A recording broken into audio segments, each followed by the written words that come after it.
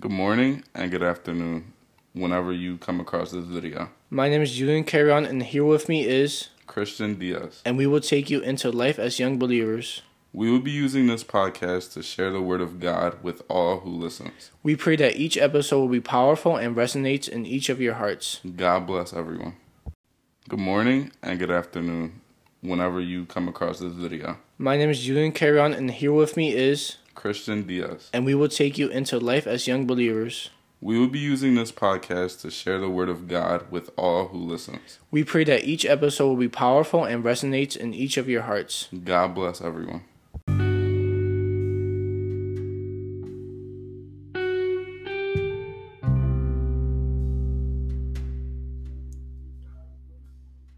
God bless you guys. God bless you guys. Welcome to another video. It's like, I don't know why I started off with that. But God bless you. My name is Julian, if you don't know already. And this is my podcast, Life as Young Believers. Life as Young Believers. And our message here on Life as Young Believers is just to preach the word of God through young believers, give insight on the word and on situations through the minds of young believers, and also, encourage other youth, like what to do, how to do it, and what are the basic principles of God that He gives us in His Word on how we should live our lives as young believers for the kingdom of Jesus. Today, I wanted to make a very special episode, very sensitive episode, and also a very encouraging, and I would say it was a must-do episode, really. And it's on the war in Ukraine, And as we all know it, whoever follows the news, whoever knows, like everybody should know by now, but Russia has just invaded Ukraine. What was that? Today's March 4th. It was February 24th they began their invasion. And so basically it's all out war in Ukraine because Russia is trying to take it back. And today I just want to talk about that for a second, talk about the history of that, but also talk about where we should stand as the church. Because many of us are talking about the situation, but many of us are confused. What should the church do? How should the church operate in the season? And in a world aspect, how should the Church of Christ be reacting to this war, and how we should be pleading to God against this war, and just things like that. And it's something that I don't really do, like just talking in general. But this podcast was made also to be vulnerable and just be truthful, and just to be open to new ideas. And today, I would have never thought of making this episode, but then again, situations happen, and today we're going to turn what the enemy made for evil and turn it for good. Because this war, it looks bad. Yes, it is bad, but then again, God is not done. All hope is not lost. So before we get into it, I'm gonna just pray real quick, and let's just do that. Father God, thank you, Lord. I thank you for bringing us all here, for protecting us all these weeks, all these days, Lord, all these minutes of the day, Lord. I thank you for your move and everything you do, Lord, in the midst of crisis. I pray your Spirit, Lord, encourage all of us right now in this moment. Spread your knowledge over us, your wisdom, Lord, and give us new revelation right now in this moment. Show us something we've never learned before, and have your way, Jesus. We honor you. We thank you in the mighty name of Jesus. Amen. Amen. So I wanted to start off as basically a Bible verse. Sorry, just a Bible verse on where the church should be standing and how Jesus directs His church to do. What to do, and really everyday life. And specifically, I feel like we need to be speaking this over ourselves and living by this command that's found in Philippians chapter 4 verse 6 to 7. And it says, "Do not be anxious about anything, but in every situation by prayer and petition with thanksgiving present your request to God. And the peace of God, which transcends all understanding, will guard your hearts and your minds in Christ Jesus." I like that verse because it says, do not be anxious about anything. And if we look all over the world right now, everybody is anxious, everybody is worried, everybody is going crazy right now. And the Lord calls us in every situation by prayer and petition with thanksgiving, present your request to God. Be at peace with the Spirit of God. That even though all hell is breaking loose, you have access to be peace with the Spirit of God. That as you pray, peace will not only transcend, not only reveal Himself through you, but through the people around you. That peace will be with you. But it's simple. All you have to do is pray. Just pray, pray, pray. So you see, Jesus calls His church to remain peaceful. That not only you have peace in your hearts, but you pray for peace. That you pray for peace in your neighborhood, in your city, in your country, in this world, in all the countries. That unity and peace will spread all over the land. That's what He's calling us to do. This not only means peace for Ukraine, but also peace in Russia. Not only peace in the Ukrainian president, but also in the Russian leader, Putin. That the Lord's peace may shine all over them. Because we don't deserve the forgiveness of God. They don't deserve the forgiveness of God. But God still forgives. Jesus still came. So we need to pray for that peace. Because God doesn't have favorites. He loves us all just uniquely the same. And now I just want to give some facts about this war for those of you that may not know how this happened, the history to this war. You may not know how has the world have come to this place.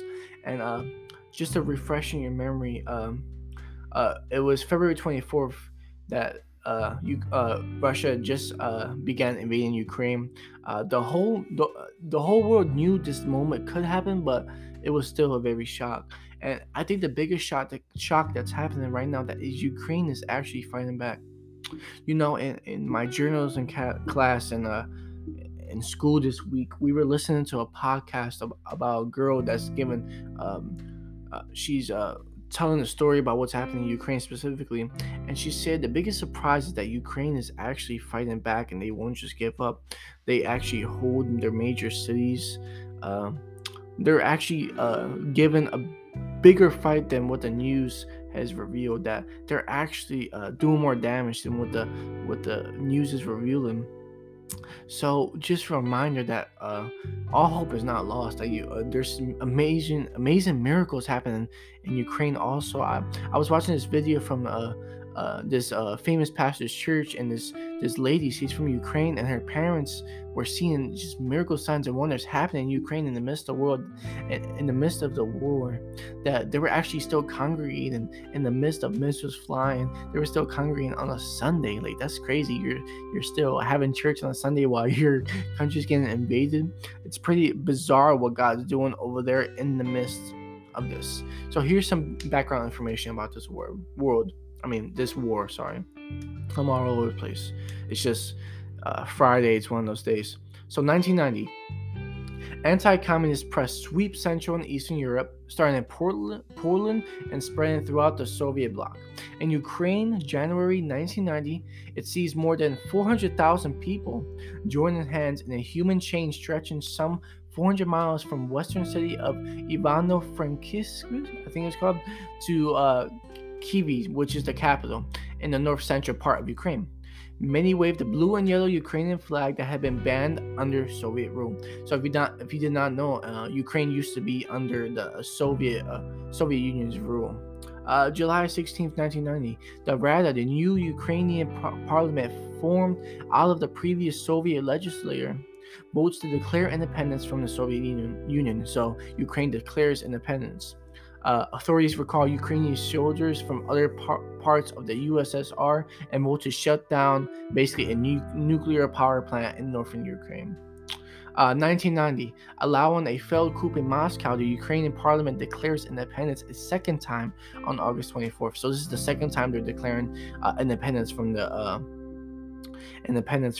the Soviet Union, a date that is still celebrated as Ukraine's official Independence Day, which is August 24th. In December, Ukrainians vote to make their independence official when they disapproved the declaration by a landslide, 92%.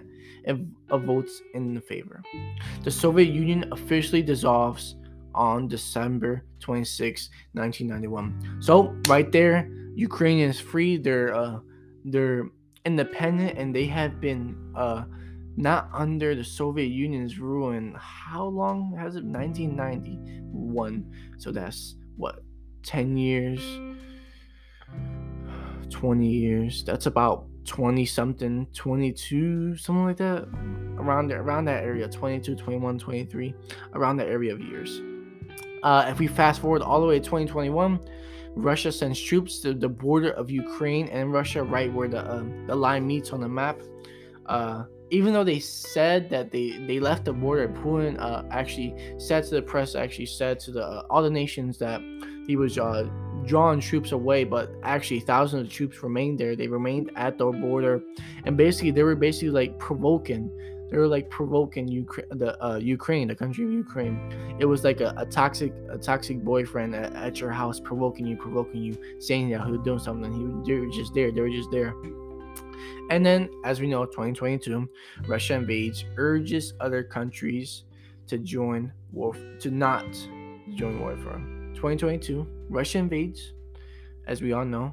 But one of the biggest things that I thought that was like pretty crazy is that the leader of Russia, he goes on to the news and says, listen, he basically says to all the countries, and I think specifically to the United States, he basically says, don't join this. Don't try to help, because basically you will suffer the consequences. That's what he said. And that was crazy. So basically Russia still believes, basically the leader of Russia, Vladimir Putin, he still believes that Russia is the rightful owners, and they should be ruling over Ukraine still. That he wants to really go back to those ways of the Soviet Union. He wants to rule over. Right, he wants to rule over Ukraine, and he wants to restore that Russian power that was before. And basically, he's like, if we're being honest, he's like a dictator, and basically he's terrorizing a lot of people, and it's causing major division. And I think the biggest thing is now almost all the countries is removing their financial connections to Russia, and that's pretty crazy. This is actually causing Russia to depend on Bitcoin heavy, because all the assets from banks and all of those countries are moving out of Russia and taking their business elsewhere because they don't want anything involved with Russia. Companies are actually suffering because they rather not have anything to do with the country right now in this moment. But I think the biggest thing is that we can't have stereotypes. That's the biggest thing I think I see right now, because many of us see Russian people like, oh my goodness, it's Russian people. They're just like their president. They're just like their leader, that they want to take this country, and they want to spread warfare, spread blood. But in reality, if you look in Russia, there's mass protests all over Russia, and they're protesting against the war. They're actually protesting against the government. The Russian people actually hate the government right now, because the government, like, bro, you're doing something terrible for nothing is going to be gained out of this. So that's where the Russian people stand. It's like, we need to stop having these stereotypes, and there's a lot of them that all Russian people are bad. No, it's the government that's actually bad right now. It's the leaders that are actually doing this, and it's not the Russian people. And I seen there was this famous, I think he's a hockey player, I'm not sure, but he was Russian, and they took away his sponsorships just because he's Russian. Isn't that crazy? So I think we need to stop having these stereotypes about this war going on, and it's not the Russian people, it's the Russian government. Remember that. And there's many people that have been wrong, but the question right now is, where should this church stand in all this? And it's kind of simple. The basic answer is pray for peace, pray for unity. Don't only pray for unity in Ukraine and peace in Ukraine, but pray for unity in Russia and peace in Russia. That somehow these two countries will actually be united and not in division. That the world will not be in division, but they will be united. You just pray. The church's stance is to pray, to intercede for these countries, to intercede for the whole world, that unity will flow and not division, that peace will flow and not warfare. But instead, we go into spiritual warfare and protest in the spirit against the physical warfare that is killing innocent lives. That's where the church stands. And I'm going to read another verse. It's found in 1 Timothy chapter 2, verses 1 and 2. And it says, I urge you then, first of all, that petitions, prayers, intercession, and thanksgiving be made for all people. That means all people. That doesn't mean only USA. That doesn't mean only Russia. That doesn't mean only Ukraine, but all people. For kings and all those in authority. So this is saying that we need to pray for all people and also pray for the kings and those in authority. We need to pray for our world leaders, that they want to have these minds set in warfare, set in division, but they will have these mindsets set on the face of God, that they will be realigned and they will see what God wants to do and not what they want to do. They want to see in the physical, but they will see in the supernatural. So we need to pray for our leaders as well. And it says in the second part of that verse, that we may live peaceful and quiet lives in all goodness, godliness, and holiness. It basically says live in peace. And that's the biggest stance the church needs to have, is peace. That they don't argue, that they don't try to debate what is happening, but instead they will pray peace, pray for peace, and just intercede on behalf of these countries, that we will be in unity and not division. And also pray for the church, that it will not be divided but unified, that every denomination, it doesn't matter, but everyone, there's only one true God, and that is Jesus Christ. There's only one way. So we need to pray that there's unity in Jesus. It's as simple as that. No debating, no fighting, no division, but unity in the mighty name of Jesus. And that concludes the episode today. I really hope that you were impacted in any way. Maybe you were informed with new knowledge. Maybe you were informed off the base of scripture. But I'm just praying that God touched your life in any way possible. And I was able to bring you insight and really bring a new word to you. So I thank you for tuning in for Life in the Sorry, I'm everywhere right now. But thank you for tuning in today in Life is Young Believers.